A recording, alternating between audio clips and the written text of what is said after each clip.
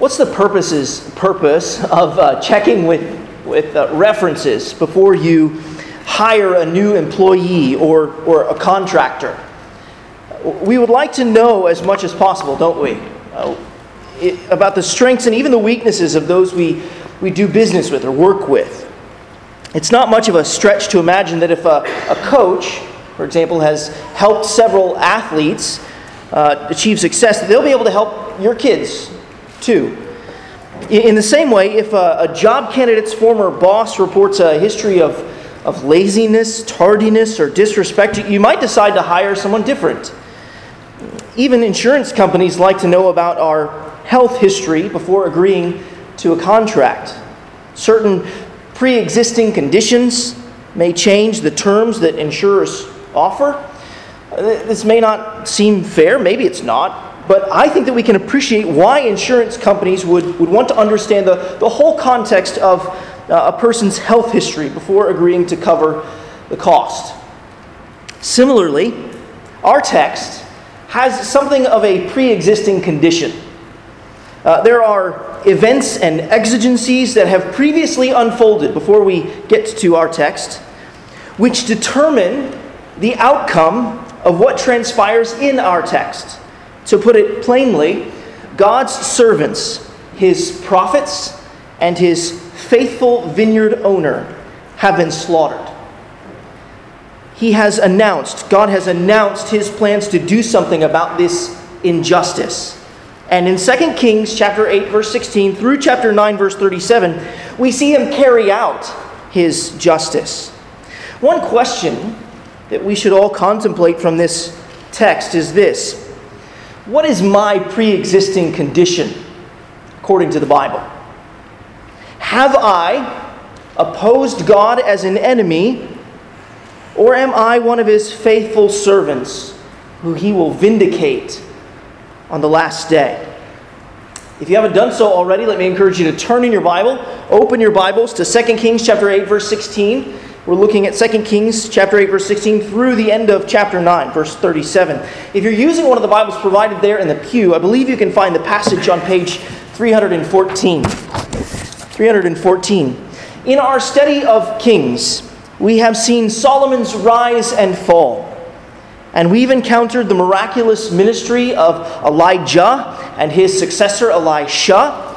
This morning in 2 Kings chapter 8, verse 16 through chapter 9, verse 37, the kings of Israel and Judah, they come back into kind of sharper focus. But mainly for the purposes of revealing the certainty of the word of the Lord as given by His prophets. What you need to know about our passage is this: it has a pre-existing condition that we find in 1 Kings chapter 19 and 21. In 1 Kings chapter 19 and 21, through the prophet of Elijah, Yahweh has predicted that Jehu would rise and that Ahab's house would fall. In other words, God foreordained what comes to pass in our text. The programmatic statements of the Lord through His prophet in 1 Kings 19 and 21 predetermines what we find would happen here.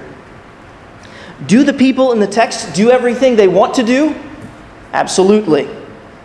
God sovereignly brings the pieces into place. He sets the people in motion, and He brings His promises to pass. Now, if you're thinking to yourself, that feels strangely similar to what we heard last week, then you're beginning to get the message of Kings. In fact, you're beginning to get the message of the Bible. God announces His word, and He fulfills His word. He has announced His promise to send His Messiah, and He's going to do it despite the sin of His people. Sometimes the promises of God's word include an announcement of grace and mercy and hope. And sometimes promises of God's word include an announcement of discipline, punishment, and judgment and justice. That's true of what we find in our text. God brings to pass His promises of discipline, punishment, and judgment, as He will not let sin go unpunished. We've lingered here long enough. Let's turn to the text. We're going to look at 2 Kings chapter 8, verse 16 through chapter 9, verse 37 in two sections under two headings. First, God's pre-existing judgment. And second, God prosecutes his judgment. The first section sets up what follows in the second. In the first, God in effect gets the condemned in their place of judgment, of punishment.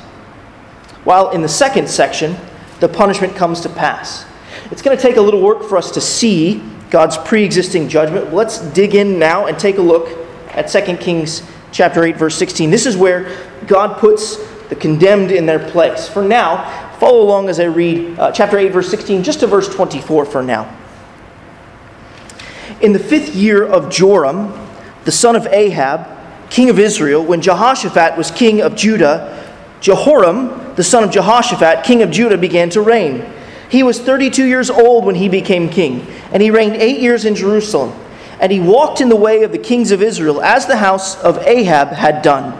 For the daughter of Ahab was his wife, and he did what was evil in the sight of the Lord.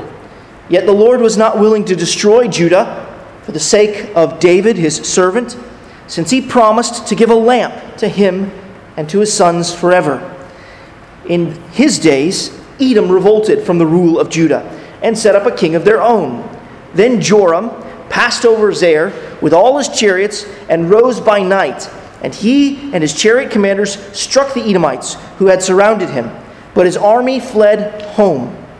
So Edom revolted from the rule of Judah to this day.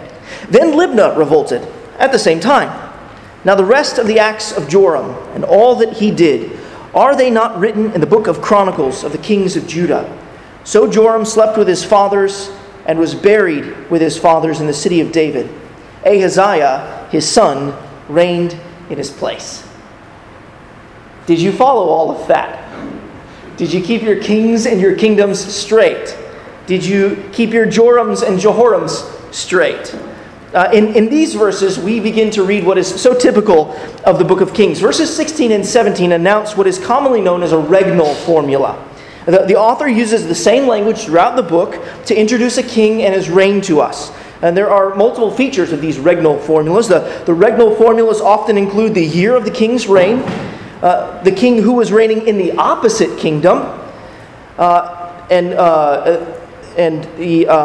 when he began his reign, and how long he reigned, and often how old he was. So it's easy to get mixed up as we read these formulas because the author of Kings is actually bouncing back and forth between the southern kingdom and the northern kingdom, the southern kingdom of Judah and the northern kingdom of Israel. At one point, the author is in one kingdom, but then he'll advance to another later on. You can think of it a bit like ice skating or running, if you prefer not ice skating, or if you don't prefer running, you can pick ice skating. Either way. At one point, the author has one foot in front of him, right? But you've got to catch the other kingdom up to be at the chronological same kind of point in time. So that's what's happening here. But there's one more challenge about these regnal formulas in the book of Kings. And that is that sometimes there's these things called co-regencies, when two kings rule at the same time in the same kingdom. All of these factors are actually kind of present here in our text. Over the past several chapters, the author has had the northern kingdom's foot out in front, but here he swings the southern kingdom's foot out in front by giving us a short account of Jehoram. Now there's another challenge. All of these names sound the same. There is Joram in the north and Jehoram in the south. Yes. In fact, in the text you'll see that at one point you can actually call Jehoram Joram, kind of as a nickname. So the king in the south can actually have the same sounding name as the king in the north completely. And the author actually switches to his name, to the name Joram, a shortened version. So there's a northern Joram associated with Ahab and a southern Jehoram associated with Jehoshaphat, but you can call him Joram too if you feel like it. And the author feels like it. So do you have all of that straight now? And everything that's going on? Likely not. Many think that this is just one of the idiosyncrasies of the text or the author and of the text. But I think there's actually another possibility. Perhaps the author doesn't actually want you to see any daylight between the kings and their kingdoms. Perhaps the author wants us to see similarities between Joram and Joram. Part of the design of the narrative may be actually to get us a bit twisted up. so that we see that the south has become like the north. In fact, in the text itself, there's a single figure, person who spans both the northern and southern kingdom. It's Ahab. Ahab is that awful king we met in 1 Kings who married the Baal-worshipping Jezebel.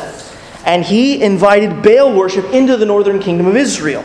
He provoked the Lord to wrath more than any other king. But what does that have to do with what we read here? Well, we have a direct descendant of Ahab in the northern kingdom, Joram.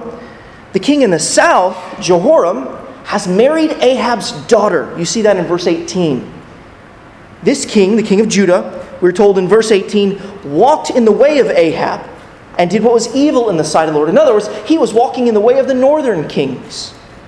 This means that he was given over to idolatry and covenant disobedience. Do you see how Ahab's kind of awfulness has spread and infected the southern kingdom? Do you see how Joram of the south is not so different than Joram of the north? The southern kingdom has become like the northern kingdom in its faithlessness, because the southern king has become like the northern king. And that means this king, Jehoram in the south, was worthy of judgment. Yet, as we read in verse 19, do you see that yet there? Yet, the Lord was not willing to destroy Judah, that's the southern kingdom, for the sake of David his servant, since he promised to give a lamp to him and to his sons forever. What amazing patience from God. What amazing mercy. What amazing persistence in the face of pernicious evil. What amazing commitment to his covenant. Remember in 2 Samuel chapter 7, Yahweh, God, promised David that one of his descendants would sit on his throne forever. And here we see that despite Judah's faithlessness, Yahweh remains faithful. God would remain faithful to send his Messiah and King. As we look down the long arc of biblical history, we see that God kept his word of promise. He kept his word to so many others too. God kept his word to Adam when he promised to send a seed to crush the serpent. God kept his word to Abraham to give him a son who would be a blessing to the nations. God kept his word to Moses to raise up a prophet like him, whom the world should listen to. God kept his word to David to give him a descendant to sit on his throne forever. This is what he has done in Jesus. He kept the lamp in Jerusalem, 2 Kings 8:19, so that he could send the word made flesh. John chapter 1, verse 14. Jesus is God's word to us. He has spoken a certain word to us in Jesus, and it is a word of forgiveness and hope and love. Friend, if you're here this morning, you're not a believer or follower of the Lord Jesus Christ, I want to invite you to come to Jesus in repentance and faith. We need to repent and come to Jesus because we all have a pre-existing condition of sin. We've rebelled against the living God, and because of that, his wrath remains upon us. And one day his judgment will fall if we do not repent, believe, and be reconciled to him through the blood of Jesus Christ. Jesus is the great king that Saul, David, Solomon, Jehoram, and the rest never were. He was always and only personally and perfectly and perpetually devoted to God. Jehoram, he had a divided heart, a heart divided between the worship of God and the worship of false gods. But Jesus' heart was wholly true and wholly devoted to God the Father. He was sinless, and as the sinless Son of God, he brought pleasure to his heavenly Father. Jesus wasn't merely disciplined for sin, no, he was judged for sin. On the cross, he endured the eternal wrath of God against the sins of all of those who would ever turn from their sin and trust in him. And 3 days after his death, as we confessed earlier in the service, God raised the Lord Jesus from the dead, vindicating him and proving to us all that his life and death on behalf of repenting sinners is acceptable in God's sight. And now Jesus, he is uniting in himself God's people who are scattered all over the globe. The lamp of God, promised in 2 Kings 8, has become the light of the world. So friend, would you confess in your heart that you've not been wholly devoted to the Lord Jesus Christ? Would you confess that your sin has brought God's displeasure and that you deserve God's discipline and eternal judgment? If you would make this your confession, then you can find hope in Jesus Christ. For he is the King who is wholly devoted to God. He is the king who rescues his people from God's judgment because he took it for them. He is the king who brings God's beloved people into God's glorious kingdom. So come to the Lord Jesus Christ in faith today. Turn from your sin and trust that he lived and died and he was raised from the grave for the forgiveness of your sin. By now, you're probably wondering, but what does verse 19 have to do with God's promise of discipline or his pre-existing verdict? Well, he is committed to his promises of discipline. You see, the mention of David ought to recall other promises from 2 Samuel 7 as well. See, there in 2 Samuel 7, God promised that should David's son go astray, should a king from David's line turn away from God, that Yahweh would discipline him as a son. So yes, while God's promises have in view events further down the road of redemptive history in Jesus Christ, they also have nearer term events in view as well.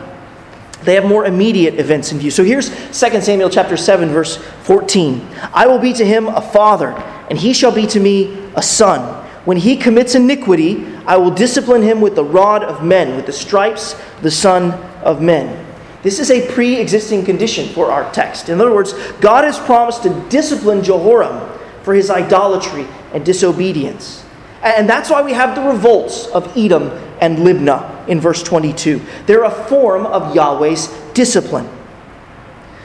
And so they show us that he is in fact committed to his covenant promise to David.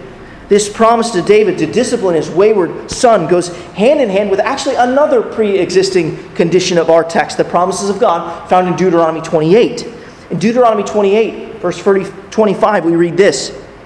The Lord will cause you to be defeated before your enemies. You shall go out one way against them and flee 7 ways before them. And what do you see there in verse 21?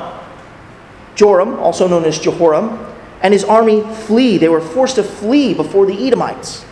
God's commitment to his covenant promises is a two-edged sword. His wrath is heavy upon sin. God has promised to discipline David's son, and that's what he's doing here. Verses 23 and 24, they reveal that the author of Kings has communicated all that he needed to about Jehoram of Judah's reign. And so he passes on to describe the reign of his son Ahaziah in verse 25. And can you guess what we learn about this son and king of Judah? We find it there in verse 27. What's Ahaziah like? Well, he also walked in the way of the house of Ahab and did what was evil in the sight of the Lord, as the house of Ahab had done. For he was son-in-law to the house of Ahab. I hope that you're beginning to see that while these kings were real figures and really important, that Ahab and his legacy, it looms large over them. The southern kingdom and the northern kingdom have become a lot alike, and it's in large part due to Ahab's influence. The southern kingdom is just as worthy of God's promised discipline as the northern kingdom. The biological connection to Ahab and the marriage connection to Ahab unite the kingdoms there in verse 28, and they go off to battle together against Syria. Joram, the northern kingdom, the king of the northern kingdom, is wounded in battle, and he retires to Jezreel in order to recover, where later Ahaziah joins him there. Now, why is this significant? What's the big deal about Jezreel? Well, this was a place where Ahab and wicked Jezebel murdered faithful Naboth. They murdered him and his whole household. Jezreel is where they stole his land. They have returned to the scene of the crime, or God has returned them to the scene of the crime. And for his evil, Ahab was promised in 1 Kings 21 that he would die and that his whole household would be cut off. That's the pre-existing judgment that conditions our text. It's promised. This means that the two kings are in the place where God promised Ahab that his household would die. And listen to this special promise given to that special woman Jezebel from 1 Kings chapter 21, verse 23. The dogs shall eat Jezebel within the walls of Jezreel. You see what's going on here? As readers, this location, Jezreel, should set us to wonder if God is going to fulfill his pre-existing promises of judgment and to wipe out the house of Ahab. The author is heightening our expectations, our anticipation. And in fact, this is where chapters 8 and 9 are headed. They are headed to the fulfillment of the word of the Lord given to the prophet Elijah in 1 Kings 21. There Elijah promised that the discipline of God would fall on the house of Ahab. And the offspring and household of Ahab are going to be put to death. And Jezebel is going to meet her end because the word of the Lord, the promise of God, must be fulfilled. If 2 Kings chapter 8, verse 16 to 29 remind us of God's pre-existing judgment in 1 Kings 21, then 2 Kings chapter 9, the first 13 verses of that chapter, they remind us of another promise of judgment found in 1 Kings 19. Now, when we read the scriptures, we sometimes have to go back in order to go forward. As we prepare to read these verses, 2 Kings chapter 9, verses 1 to 13, put this thought in the back of your mind. These verses remind us of another pre-existing verdict. Read 2 Kings chapter 9, just verses 1 to 10 for now. Then Elisha, the prophet, called one of the sons of the prophets and said to him, "Tie up your garments and take this flask of oil in your hand and go to Ramoth Gilead. And when you arrive, look there for Jehu, the son of Jehoshaphat, son of Nimshi, and go in and have him rise from among his fellows and lead him to an inner chamber. Then take the flask of oil and pour it on his head and say, 'Thus says the Lord, I anoint you king over Israel.' Then open the door and flee. Do not linger."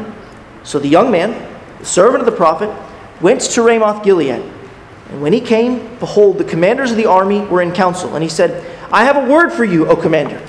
And Jehu said, "To which of us, all?"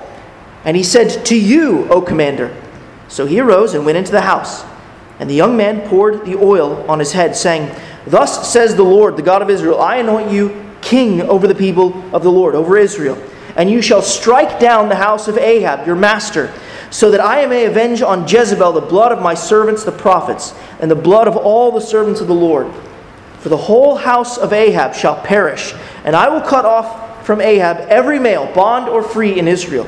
And I will make the house of Ahab like the house of Jeroboam, the son of Nebat, and like the house of Baasha, the son of Ahijah. And the dogs shall eat Jezebel in the territory of Jezreel, and none shall bury her." Then he opened the door and fled. I think that I'd get out of the way too. Jehu is about to go and unleash this violence that we see depicted. Now you understand the basic outline of what happens here, right? Elisha commissions a fellow compatriot, part of the guild of the prophets, to go and anoint Jehu as king of the northern kingdom of Israel. There's just one problem. There's already a king of the northern kingdom of Israel. Elisha is orchestrating a coup, but it is a divinely authorized and promised coup. Now, when Elisha commissions this man to go and anoint Jehu as king, Elisha must have told him a good bit more than the initial instructions that we see here. Because when this servant of the prophets arrives to anoint Jehu, he has a lot more to say about why he is anointing Jehu as king of the northern kingdom of Israel. In sum, Jehu is being anointed as king for the purpose of carrying out Yahweh's pre-existing judgment on the house of Ahab and on Jezebel. And as I mentioned before we read this passage, along with the promise of 1 Kings 21, Jehu's anointing takes place in accordance with another promise of God. In 1 Kings chapter 19, verse 17, we're told that anyone who escapes the sword of Hazael, king of Syria, they would meet with the sword of Jehu. Now think back to the end of chapter 8. Who just escaped the sword of Hazael?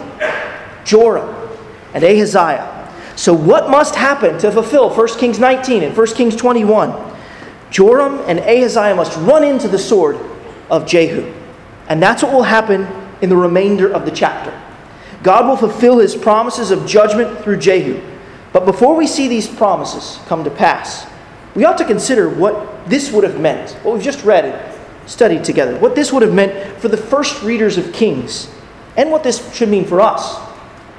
In light of Ahab's connections strewn throughout chapter 8, the first readers of Kings should have carefully considered their own connections, even in exile. Perhaps we should say even especially in exile. The king of Judah connected himself to the evil house, to evil Ahab, through marriage. And then he partnered with Ahab's house in war. It seems like an application born from a cliche, but it's true. Marital connections matter. It matters who you marry. That's not the only connection that matters. The scriptures teach us that friends and companions matter too. So Proverbs chapter 13, verse 20 tells us this: whoever walks with the wise becomes wise, but the companion of fools will suffer harm. And here's Proverbs 22, verses 24 and 25. Make no friendship with a man who is given to anger, nor go with a wrathful man, lest you learn his ways and entangle yourself in a snare. And Psalm 1 tells us this: blessed is the man who walks not in the counsel of the wicked, nor stands in the way of sinners, nor sits in the seat of scoffers. Consider what connections you make in this life. Consider who might be a godly, wise, and caring friend and companion. As the ancient people of God needed encouragement to persevere in the exile while they waited for God to accomplish His purposes, so we need wise, godly, and caring companions and friends while we wait for the return of Jesus and the final fulfillment of God's promises. Consider, too, that like Ahab, you might have an influence and impact on others. You might have an impact on others. Just as Ahab's unrighteous influence rippled through subsequent generations of his family, so you may have an impact and influence on others for generations to come. Will it be a righteous influence and impact? We pass on principles of life to our friends and companions, and they pass on those to others as well. No man is an island. Every man and woman sends and receives ripples to and from their connections. Consider your connections. And consider the Lord's discipline. Through Edom and Libnah, through their revolt, Jehoram was undergoing the Lord's discipline. That was a gift from God. That discipline was a gift from God to Jehoram to wake up and see that he was on the path of rebellion and that he needed to repent and get off that path and onto the path of righteousness. The people of God in exile needed to repent and return to the Lord while they were undergoing His discipline. And sometimes we undergo discipline. We learn about this in Hebrews chapter 12 in the New Testament. There we're told that the Lord's discipline is a sign of His love for us. Can you believe that? God's discipline is a sign of His love for us. It's a sign that He's not forsaken us, but that He's pursuing us, that He's teaching us, that He's with us, that He's training us so that we might yield a peaceful fruit of righteousness. That's what the author of Hebrews tells us. When you feel like God's hand is heavy on you, examine whether or not there is anything you need to repent of. And above all, remember that the Lord disciplines those whom He loves. Consider the Lord's discipline as a sign of His love to you, beckoning you to draw near to Him for strength, for solace, and for satisfaction and sanctification in Christ. Consider also God's commitment. We see God's commitment in not allowing the lamp of David to go out, but also in anointing Jehu as king. He is committed to bringing about His purposes of mercy and judgment. This is what we find in 2 Kings chapter 9, verses 14 to 37. Here we learn that God will not be deterred. We see His commitment. He's committed. And since He cannot be deterred, we can depend upon Him in faith and love. Well, let's turn now and take a look at 2 Kings chapter 9, verses 14 to 37. Here we learn that God's promises of discipline, His pre-existing judgment, is not an empty threat. All that has been anticipated in the previous section unfolds in verses 14 to 37 of chapter 9. They contain two distinct scenes, this next section that we're going to look at, two distinct scenes where God prosecutes His judgment. That's the title of this point. God prosecutes His judgment. Let's begin by considering the first scene, which we find in verses 14 to 29. If you'll permit me, I just want to kind of summarize them and point you to some key verses in this section. Immediately after Jehu's anointing, the son of the prophet, he gets out of Jehu's way as he's proclaimed king there in verse 13. But in verse 14, the conspiracy is announced. And from that point forward, Jehu is furiously on a mission. He went forth without delay. He did not pass go. He did not collect $200. He went right for Jezreel. The tail end of verse 15 makes clear that Jehu didn't want the news of his anointing to get out ahead of him, in front of him. So he drove his chariot hard and fast. And the author reminds us that both Joram and Ahaziah, having escaped the sword of Hazael, are resting in Jezreel. Jehu's chariot must have been kicking up a cloud of dust because the watchman alerts Joram to the fact that a company of men are on their way to Jezreel. So Joram, he quickly sends out a horseman to go and find out who this company is and what they want. When the horseman meets up with Jehu, Jehu says, look, fall in behind. And he does. And this happens a second time, too. This second horseman comes out from the city and he falls in behind Jehu. But by now, they're within the sight of the watchman, and he can tell that this chariot, look, it's kind of driving a lot like Jehu drives his chariot. Apparently, Jehu has this reputation for being something of a lead foot. Good thing he didn't have a fish on the back of his chariot. But Joram and Ahaziah are still unaware that a coup is underway. So they mount up and they go out and they see their friend Jehu. And note carefully where they meet. Do you see that there at the end of verse 21? They meet at the property of Naboth in Jezreel. We have returned to the scene of Ahab and Jezebel's crime.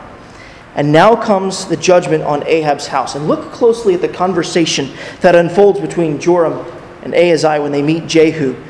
They ask him if he comes in peace. And what's his reply there in verse 22? Do you see it? Jehu answers, "What peace can there be, so long as the whorings and the sorceries of your mother Jezebel are so many?"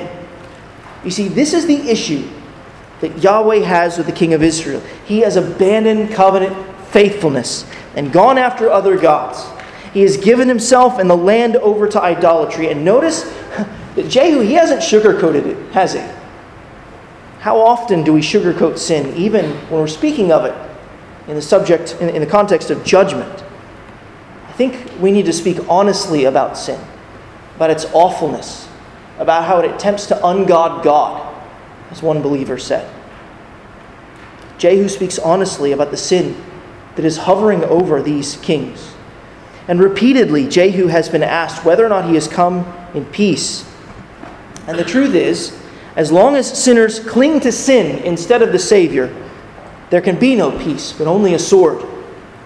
Sin must be forsaken, and the Savior must be embraced. We must lay down our idolatry and lay hold of Christ by faith. Discipline and judgment has been promised generally from the Pentateuch, from Leviticus 26 and Deuteronomy 28.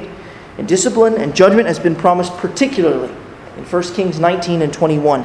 And now Jehu has arrived to prosecute the Lord's judgment. Take a look at verses 23 and 24. Read those verses. Then Joram reined about, that means he's like turning his chariot about furiously, reined about and fled, saying to Ahaziah, "Treachery, O Ahaziah." And Jehu drew his bow with full strength and shot Joram between the shoulders, so that the arrow pierced his heart, and he sank in his chariot. See that there? Jehu, he draws his bow, puts his arrow right through the heart of Joram. And having put him to death, in verse 25, Jehu instructs his aide to cast Joram's body on Naboth's property in fulfillment of the word that the Lord spoke through Elijah, spoke to Ahab in 1 Kings 21. One king down, one more to go. In verse 27, we see that Ahaziah, he tries to flee, but he's mortally wounded only to die in Megiddo. And given his connection to David, he's given a more honorable burial in Jerusalem. This is an awful scene. But is it really God's judgment, or is it Jehu's coup? Yes, it is God's judgment, and it is Jehu's coup. And verse 26 makes painfully clear that this is Yahweh's judgment. This was the Lord's pronouncement, for the Lord saw the injustice perpetrated against Naboth and his sons. You see there in verse 26, "As surely as I saw yesterday the blood of Naboth and the blood of his sons, declares the Lord, I will repay you on this plot of ground." Now, necessity, it textures these words. In fact, necessity is ingrained in the character of the promises of God. Just consider Jesus' perspective on the fulfillment of the Scriptures in the Gospel of Luke. Consider this from Luke chapter 22, verse 37. Jesus said, "For I tell you that this scripture must be fulfilled in me." And he was numbered with the transgressors. For what is written about me has its fulfillment. Do you hear the sense of necessity in Jesus' words? When Jesus is referring to this scripture, he's speaking about the prophecy found in Isaiah chapter 53. But don't lose sight of the must of Jesus' words. He said, the scriptures must be fulfilled. He said, for it is written about me, it has its fulfillment. In accordance with the scriptures, Jesus must be betrayed, beaten, tried, crucified, and buried. It was what the scriptures predicted. And if they have predicted them, they must be fulfilled. There is no other way. The cross was certain. It always was. Necessity is ingrained in the character of the promises of God, which is to say that it must come to pass. This is what we learn from another angle tonight, from John's Gospel. In John 9, Jesus said that a man was born blind so that the works of God might be displayed in him. And this frowning providence in this man's life, this man who was born blind, was foreordained by God so that Jesus might heal the man and be revealed to be the Savior. In other words, so that the scripture of Isaiah 35 verse 6 might be fulfilled. Isaiah 35 verse 6 says that when the Messiah comes, then the eyes of the blind shall be opened. Learn this lesson from Jesus. Learn this lesson from 2 Kings. Our God is committed to his promises. When God promises judgment upon the house of Ahab, he is going to bring it to pass. Indeed, God is bringing it to pass. He is moving from promising to prosecuting his judgment. And that's what we're seeing here. And we see it in the scene that closes the chapter as well. Follow along as I read 2 Kings chapter 9, verses 30 to 37. When Jehu came to Jezreel, Jezebel heard of it, and she painted her eyes and adorned her head and looked out the window. And as Jehu entered the gate, she said, "Is it peace, you Zimri, murderer of your master?" And he lifted up his face to the window and said, "Who is on my side? Who?" 2 or 3 eunuchs looked out at him. He said, "Throw her down." So they threw her down, and some of her blood spattered on the wall and on the horses, and they trampled on her. Then he went in and ate and drank, and he said, "See now to this cursed woman and bury her, for she is a king's daughter." But when they went to bury her, they found no more of her than the skull and the feet and the palms of her hands. When they came back and told him, he said, "This is the word of the Lord, which he spoke by his servant Elijah the Tishbite. In the territory of Jezreel the dogs shall eat the flesh of Jezebel, and the corpse of Jezebel shall be as dung on the face of the field in the territory of Jezreel, so that no one can say, 'This is Jezebel.'" This scene, it has the makings of an old Western showdown. Right? Jehu, he rolls up in his chariot outside the palace in Jezreel looking for Jezebel. And she's not afraid to show her face, is she? She gets all dolled up as she faces the prospect of death. She has a ruthless streak in her. Her dealings with Naboth tell us that much. This is what one commentator said about Jezebel. She was godless, but gutsy. With Max Factor on her face and sarcasm on her lips, she faced Jehu head on. She sure did. She painted her face, but then her face was planted in the ground as she was tossed out the window by the eunuchs. This is gruesome when you think about it. We're given this gory scene about blood being spattered on the wall and her body being trampled on by horses for good measure. But it doesn't end there, does it? No, Jehu, he heads inside to his newly annexed royal palace, has himself a drink and a nice warm meal, and after his meal, he tells his servants to go out and say, "Okay, look, we need to bury this gal." And yet, when he sends for her to be buried, all that's found is her skull, her hands, and her feet. And upon hearing this news, Jehu confirms that this is just as the Lord said it would be in 1 Kings 21. The Lord's discipline and judgment were prosecuted to the fullest extent of his promise. Why do we have all these gory details? It's not just for the purposes of a good story, though it is a good story. It's also for the purposes of communicating that God fulfills His promises. He prosecutes His judgment in an exacting and full manner. And this would have been comforting to the first readers of this book. And it should be comforting to us too. Remember, the people of God who first received this book, they were suffering in exile. They were out of their land. They were waiting to be returned. And as they watched and they waited in exile, they were receiving these extravagant promises from God and His prophets. Promises of punishment of their enemies. And promises of their release from captivity. Promises of the restoration of their land. Part of the reason that these gory details are promised, prosecuted, and published is to reassure God's people that their enemies will not go unpunished. Those who oppress God's people will not escape God's punishment. The faithful servants, those who speak the faithful word of God, and the faithful Naboths living in exile who are hated and hunted by the enemies of God will be remembered. God sees their desperate plight. He sees their suffering. He sees their bloodshed. And He cares. The enemies of God's people will receive their just due.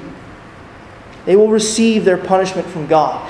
But sometimes there is a delay between that promise and the prosecution of God's punishment and discipline. It has been years and years since Ahab's slaughter of God's prophet. It had been years and years since Naboth's murder had been avenged. But the people of God in exile needed to know that no matter how many years it takes, that God would keep His promises, that vengeance belongs to the Lord, and that He would repay. And did you know that this is a comfort that we, as the New Testament people of God, receive from the book of Revelation? Listen to these words from Revelation chapter 6, verses 9 to 11. When He opened the fifth seal, I saw under the altar the souls of those who had been slain for the word of God and for the witness that they had borne. They cried out with a loud voice, O sovereign Lord, holy and true, how long before You will judge and avenge our blood on all those who dwell on the earth?